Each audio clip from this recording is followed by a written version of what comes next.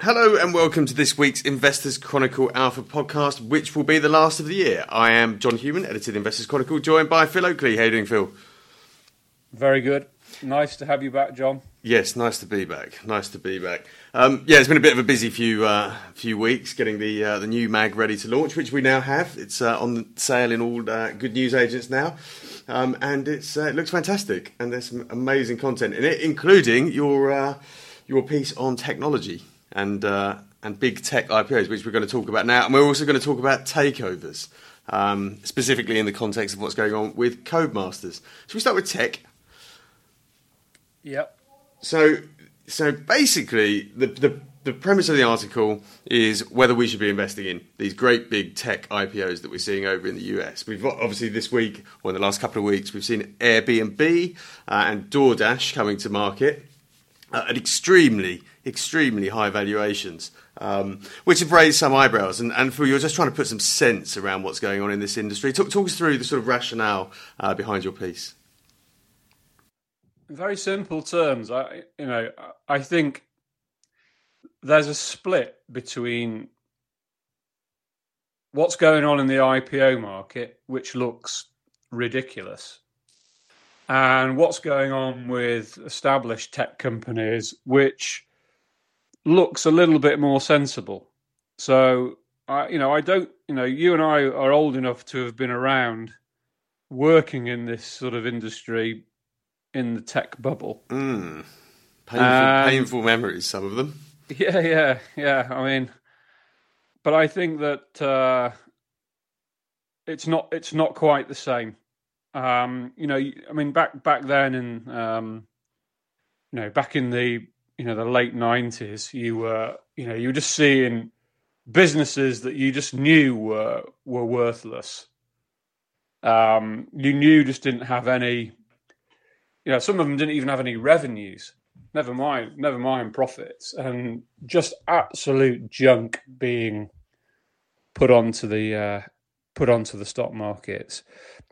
I don't think anybody would say that Airbnb and DoorDash are junk. They are proper businesses, providing services to customers, and they have revenue. They don't have much profit yet, and whether they will make a lot of profit is very much open to question. But they are proper businesses. But the valuations that I think Airbnb looks the most ridiculous. Just in very, very, very simple terms, it's never made a profit. It's been it never made an annual profit. It has made a quarterly profit. It's never made an annual profit. It's been in business since 2007, and it's seen fabulous growth. Lots of people have heard about it. Lots of listeners will probably maybe even have used it. I've never used it. I know people who have been very happy with it, and it is growing in terms of bookings and the value of the bookings, and then they take a fee on those bookings. But it's just not converting that into profit. And, both, what interests me actually is that both Airbnb and DoorDash, they're essentially platform businesses, and we've talked about platform businesses a lot on this podcast in recent weeks and months. Businesses like Hargreaves Lansdown, AJ Bell, Auto Trader, Money Supermarket. These businesses, these businesses can, if you get enough scale on them, they are money printing machines. I mean, Airbnb has a fair amount of scale. It's a big old business. It's doing a lot of business. They've shut off the competition. They've acquired the scale to corner the market that they're in, and it's very, very difficult for competitors to compete because they just can't get the scale. Where I think it's different with Airbnb is that, it's actually competing in a very crowded market. There are still lots of hotel companies that you can just go and book directly with. They've got their own websites. You have things like Booking.com, eBookers, Expedia. On the beach, who we saw results from this week, and who you've written about in your Alpha report. Yeah, and so the barriers to entry in this business are not high, and you have to keep what all these platform businesses seem to have in common is that they require a very, very high level of marketing spend to keep the businesses going and then growing. I mean, isn't the argument with some of these unicorns, though, these unprofitable, very large technology companies, isn't it the old Amazon trick? We are going to rather make a profit. Every penny that we make, we're going to pump back into growing this business and making it even bigger and making it even stronger. So we shouldn't worry about profitability because that is funding growth, which will take it to that position of strength. I get the reasoning. I don't believe that's the truth. I think the thing that Amazon did, you see, obviously, is that Amazon was very aggressive and took a lot of market share from bricks and mortar retailers and but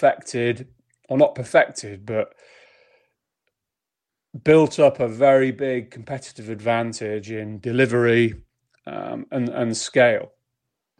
And Airbnb is doing some of that, but not to the extent that the traditional players in this market are falling by the wayside.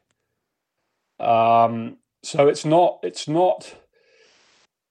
really a disruptor. Amazon was a disruptor. It started in books and essentially came in and was very aggressive on pricing and delivery of books. That's not what Airbnb is about. Airbnb is essentially a middleman.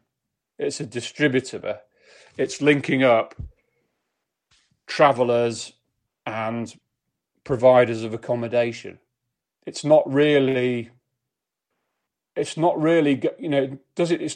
offering the customer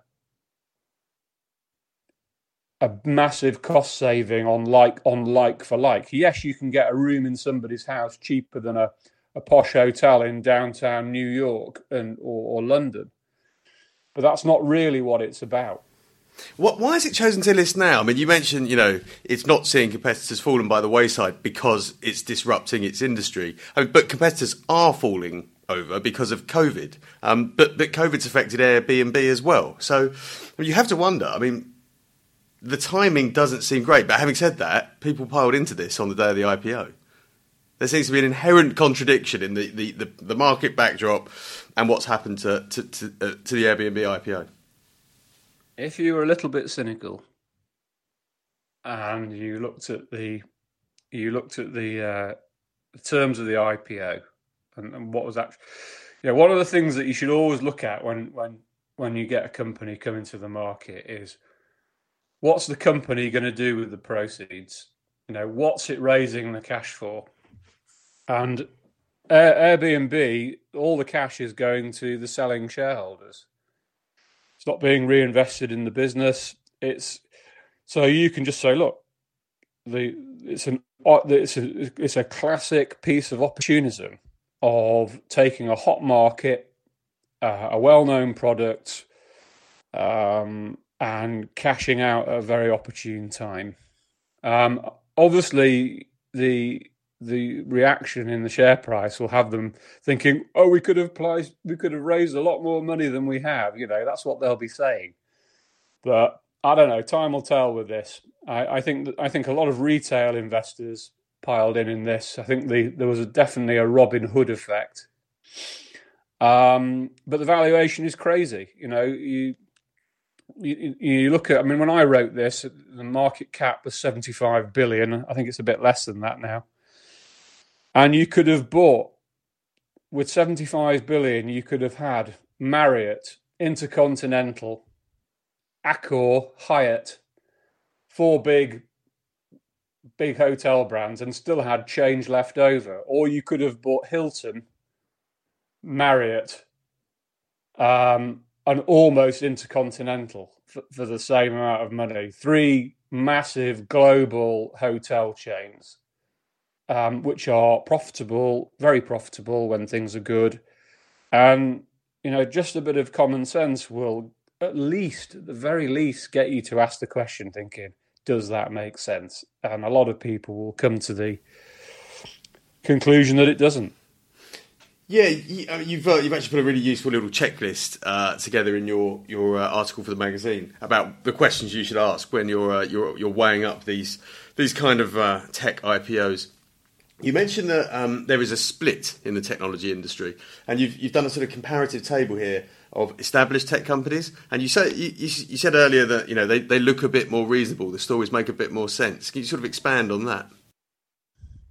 Yeah, I mean they look reasonable in two ways. I mean, these businesses have been doing well for a long time. They have become part of people's and businesses' everyday life. They are deeply entrenched within a lot of ecosystems now. And there are things such as cloud computing, for example, where that market looks to be, becoming, I don't know, a market that is dominated by maybe 4 or 5 players.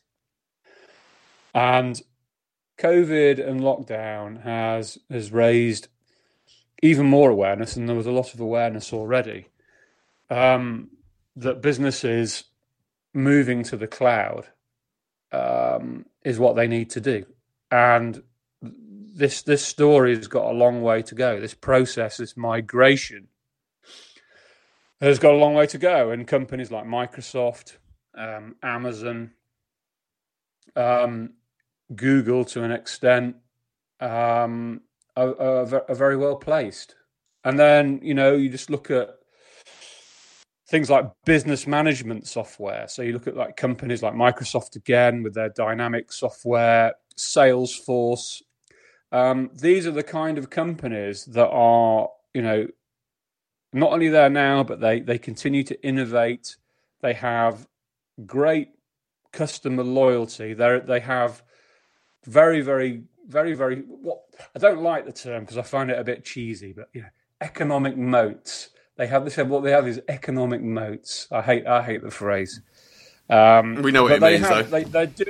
They're doing things, and they have the scale, the products to defend what they do and grow on it. They seem to have depth as well. They're not one trick ponies. Yeah. I look at a lot of the recent tech IPOs, and it's like they do one thing, or a couple of things at best. And yet have massive valuations. These tech companies seem to offer a lot more. The established tech companies. Yeah, and it's not just product depth, but it's like geographic depth as well. They're all over the world. A lot of these companies, and they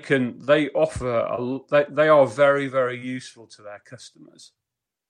And you look at the valuations of these businesses, and they're high.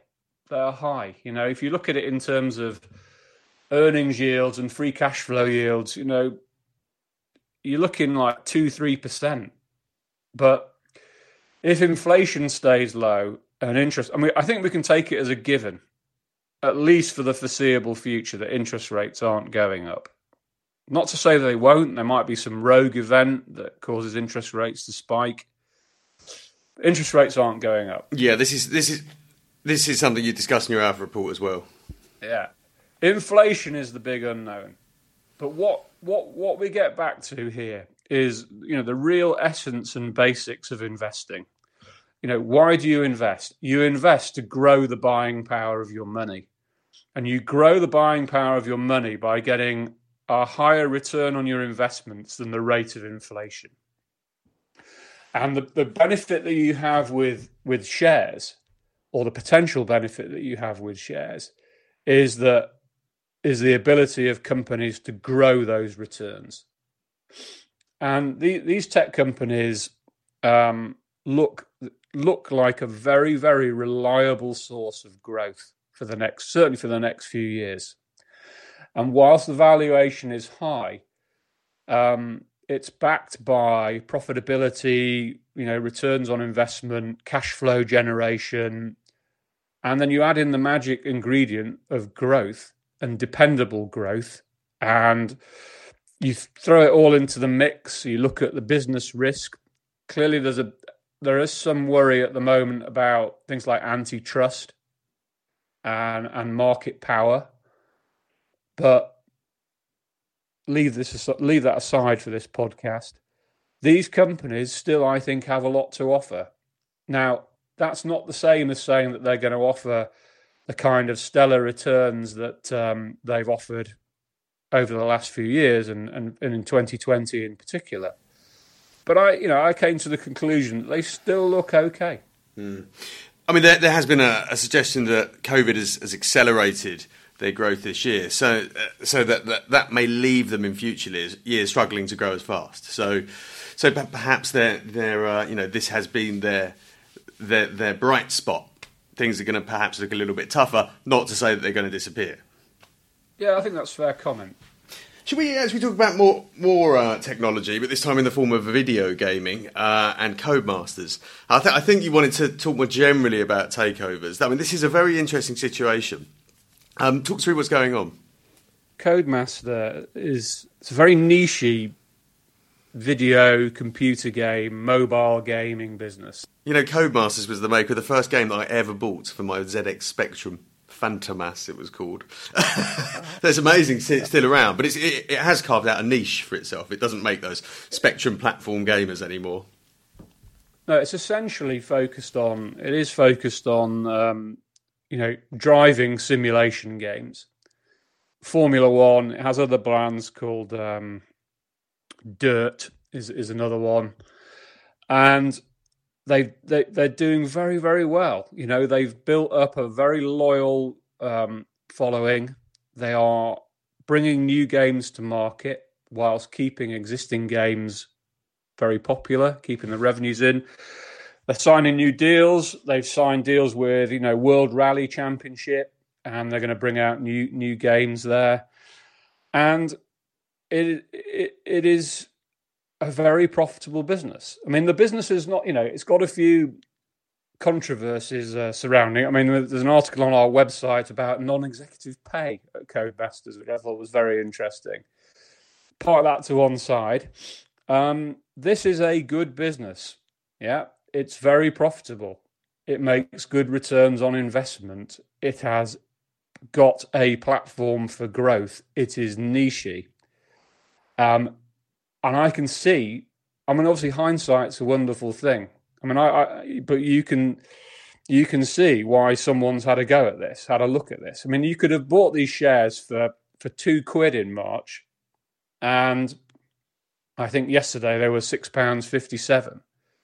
And we had a first takeover bid in early November at about £4.85. And then this week we've had Electronic Arts, EA, come in and offer, I think it was about 605 or something, or value the business about 945 million.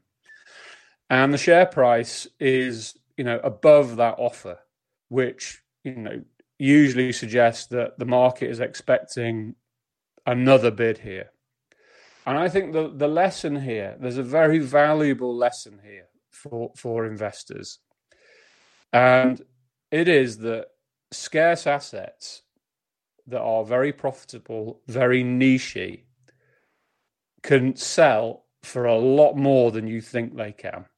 Now, you can look at the valuation on the stock market, and that's not the same as the value to an acquirer. So EA will look at this, and it can integrate this into its business, which is massive, and eke out extra profits. Right, so it's not about the money it's making today, Codemasters. It's about what this can do, how EA or Take-Two Interactive, which is the other bidder, can leverage what Codemasters have, its intellectual property, to grow even further. Absolutely. But it's more than that as well. It's the value. It's the additional value that can be eked out by bringing it into its existing business. And this is why, you can look at things and say, oh, that looks expensive. But somebody else who's in the same industry can look at it and say, hold on a minute, I can do something with this, and I can make a lot more money with this than it can on its own. And, I think it's very interesting that you see, Frontier Developments, which is another gaming business, a very good one in my opinion. Their share price has been very strong this week, and they have a big their biggest independent shareholder is Tencent Holdings, Chinese internet conglomerate, and there's always they've owned the stake for the last 3 and a bit years, and there's always going to be kind of speculation that what's the end game with Frontier Developments and Codemasters. There's a lot of similarities in that they have an established portfolio of games, and then they've put the investment in for growth. And both look very interesting businesses. I imagine if you're a shareholder in these kind of companies, you don't really want them to disappear, because you've got to replace them with something. And this is why takeover premiums are so important. Yes, I mean UK video games are well known. It's an industry that's well known for being at the top of its game. But there are actually lots of really good businesses across the UK market that are sort of got a bit lost in the fact that UK shares have fallen very much out of favour, and there does seem to be a bit of attention now being paid from potential buyers in the UK market. And what's going on here? Do you think it's just purely depressed valuations, or is it the fact that the UK, particularly sort of smaller tech companies, has something really interesting to offer? Yeah, I do. I think that, there are some good companies in the UK. I mean, I think the UK is, it's very much a stock pickers market. It's not, I held the view for a while. It's not the kind of market that does very well if you just try and track the various indices in it. But within those indices, there are some good businesses there. And, some of them, I don't think you can say that some of these good businesses are cheap. I mean, you look at some of the valuations of, what I consider to be very good businesses, and they're not being given away. So I'm not sure. I'm not sure whether you will get, more interest at current valuations. I mean, I'm not. Could I see something like Spirax Sarco being taken over from its current price? Very difficult. I mean, it's not a tech company. I know you're talking about tech, but it's not a tech company. But within the sort of smaller space, yes, I think it's definitely possible, because for a bigger acquirer, these are sort of like bite-sized meals. They can be integrated. And this is obviously the thing that, us as outsiders, as spectators, as investors, you don't know. You're not inside the mind of a potential acquirer. But this is why I go back and say, this is a lesson. And I think one of the points that's often been made, well, not often been made, but there's a great book out there. It's called Quality Investing. And one of the main, and I forget the author's name escapes me for at the moment, but it's a really good book. And one of the central themes that come out of this book is the stock market undervalues really good businesses, and quite often this is shown in a takeover. I mean, Nick Train makes this kind of point as well, that Unilever should trade on 45 times earnings or something like that. I'm not sure I agree with that. That's the direction of travel of his thought processes. And I'm not quite with him all the way, but I know where he's coming from. I mean, let's talk about another couple of UK companies, not necessarily tech, that are in sort of potential takeover territory, or they're certainly involved in corporate actions. One is JD Sports, and you mentioned earlier that you sometimes look at what companies are buying and think, why are they doing that? Maybe they see something in the way that they can integrate it into their business, and I think you've raised those questions over JD Sports' latest move, which is by a company called Shoe Palace over in the US. Yeah, I'm a bit puzzled by this one, John. I think JD Sports as a business is a company that I admire. It's not a company I admire when I walk through the doors with my kids and they want me to buy some of the trainers in there. But it's I've been in that situation too.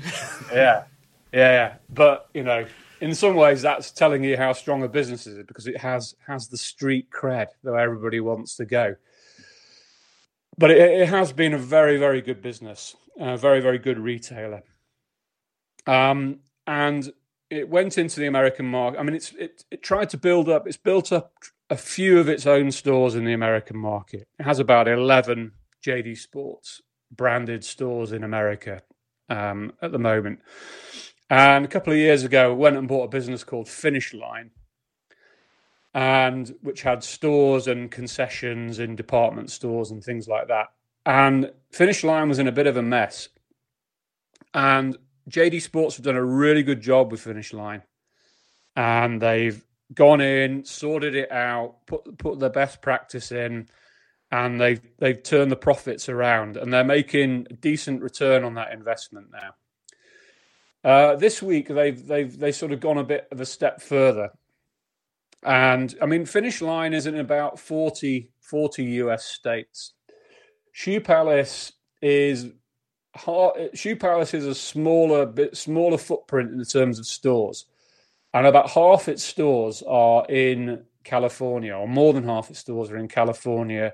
The rest is in places like Arizona, Texas, Colorado, Nevada, places like that. So it's a sort of it's very much a complementary add-on to Finish Line, and concentrating, in one of the wealthiest parts of the United States. And there's no doubt there's going to be benefits of combining Finish Line and Shoe Palace. And that's okay, that's fine. Ticks the box. Where I get a little bit lost with this is the nature of the transaction and the price that they're paying. Unlike Finish Line, Shoe Palace looks like it's been very well managed. It's a family-owned business. It's making 12% profit margins, or it was making 12% profit margins last year, which is, it's not the sign of a business that, that's struggling, that needs to be turned around. It's doing well. And you look at the price that JD's paying for this, and this is where I find it interesting, and I'm scratching my head, because so they're laying out $325 million of cash, and on top of that, they're giving the selling shareholders of Shoe Palace 20% of the combined US business, which is Finish Line, Shoe Palace, and the 11 JD Sports stores. And that's got a fair value of $356 million. So it looks like JD is shelling out $680 million it's giving away $680 million in value in terms of equity and cash. And what it's getting back. So last year, Shoe Palace made $52 million of pre-tax. But it's now giving away 20% of what it's making in the US as well, which is about 95 million quid last year. So without getting bogged down in this, the way I look at this, maybe I've got the wrong end of the stick, but it seems that this deal is giving away something in equity and cash for the profits of Shoe Palace, yeah. But then you're giving away 20% of what you already had. So the incremental profit that you're actually getting for this. So you get the Shoe Palace profits. You then give 20% of that back, and then you give 20% of 95 million back, which is what the other parts of the US business to somebody else. And it seems that JD Sports shareholders aren't getting much. And and this to me looks verging on a bad deal, John. But as you say, it seems so odd that there must be a good reason for doing it. They must know why they're doing it. And, maybe, so the US retail market, with the exception of your giants, whether they be Amazon online or Walmart or Costco, it's quite fragmented. America is a big old place and very, very regional. And you can have very large businesses in small parts of what is a very big country. Maybe JD just wants to dominate the US trainer market, and this is the way to do it. Maybe. I mean, and I think, if you look at JD's track record, certainly with Finish Line, less so with some of its UK acquisitions. I'm not sure Blacks has been a fantastic success. No, it's made a few missteps over here. Yeah. You can give it the benefit of the doubt that it can do something with this. Yeah, I think we can give them the benefit of the doubt for the time being. But there's another UK company which we've alluded to already, whose investors are perhaps not giving it the benefit of the doubt at the moment. It's a company that we've liked for a long time, but it's had a few bits of bad news in the last few weeks that have raised some questions over its prospects. Avon Rubber. And we've seen its share price fall quite sharply as a result. And that potentially leaves it in a position, as you suggested, Phil, where it may become, having been quite a serial acquirer, a takeover target itself. Yeah, that's kind of my line of thinking. This is a business that I still like, but I don't like it as much as I used to. And I think we spoke, it's when James and I spoke about this a couple of weeks ago, and the results weren't very good. The sort of organic revenue growth, which is one of the key things you should look at when you're looking at the underlying health of the business, of the military business, the masks, the respirators sold to military customers, collapsed in the second half of the year. That was a very worrying sign. And then I also looked at they gave a very detailed slide at their analyst presentation about the contracts that they had and the revenues that they could get from it.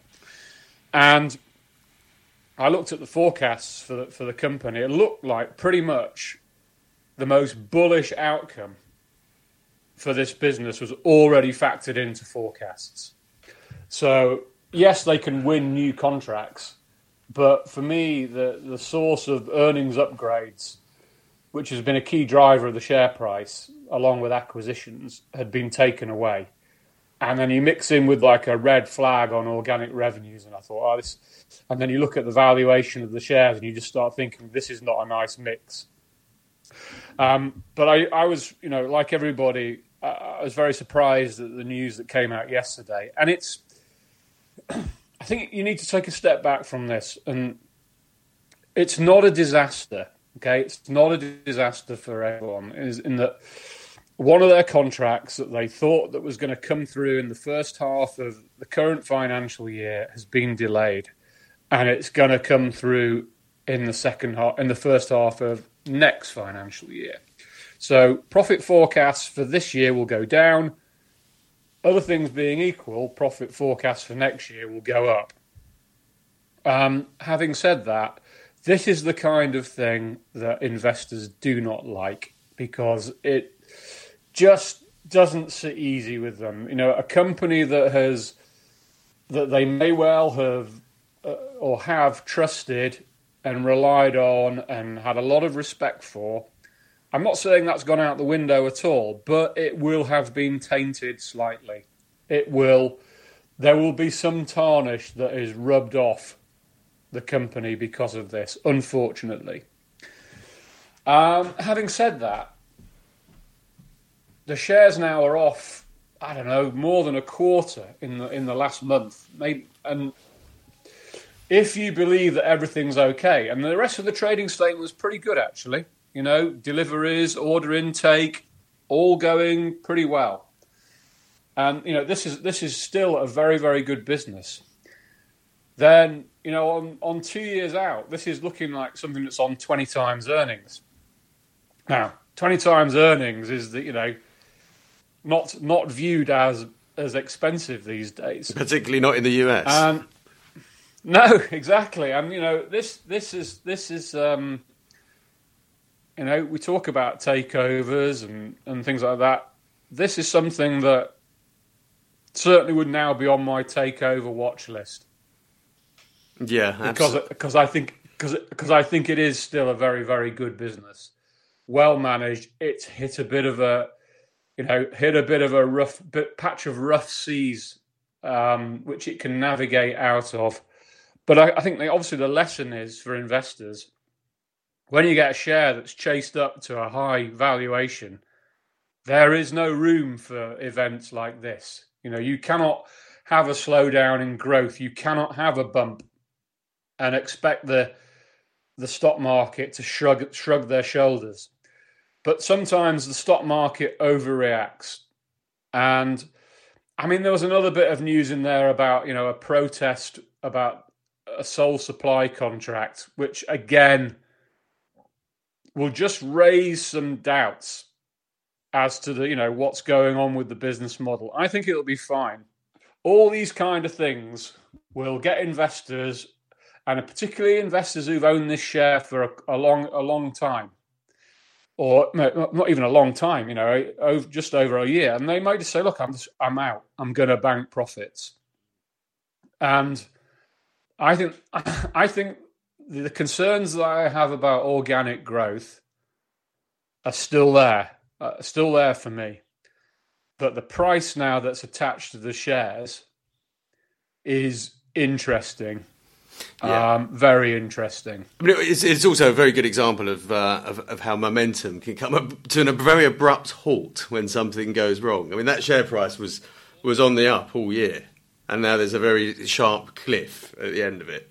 Yeah, and this is the risk. Again, we talk about lessons, and hindsight is a wonderful thing, but I think you and I have talked about this with various shares over the last couple of years. You should buy a share just because it's going up. It feels. I know momentum is proven as a strong factor in returns, but it just doesn't feel right because it could be a rubbish share that's going up. To be fair to Avon, it isn't a rubbish share. I'm not saying Avon is, but momentum can come anywhere. We're seeing it in US tech, as you mentioned earlier. Absolutely. There is an indiscriminate nature to buying into momentum, I feel, that worries me. What worries me with momentum is that at some point there's a cliff edge. Yeah, exactly. Talking of cliff edges, that is the end of our year, Phil, in Alpha Podcasting. We've run out of time. Hope you got some nice plans for Christmas. No, very quiet one, which I'm not complaining about. Done all your shopping? Almost. Excellent. You're far better prepared than I am. Thank you, Phil, for your insights. Thank you for everything this year, both your magazine columns and Alpha reports and podcasts, of course. I hope everyone has enjoyed listening to us witter on and has got some insight out of it. Thank you very much, Phil. Thank you, John. And have a wonderful Christmas.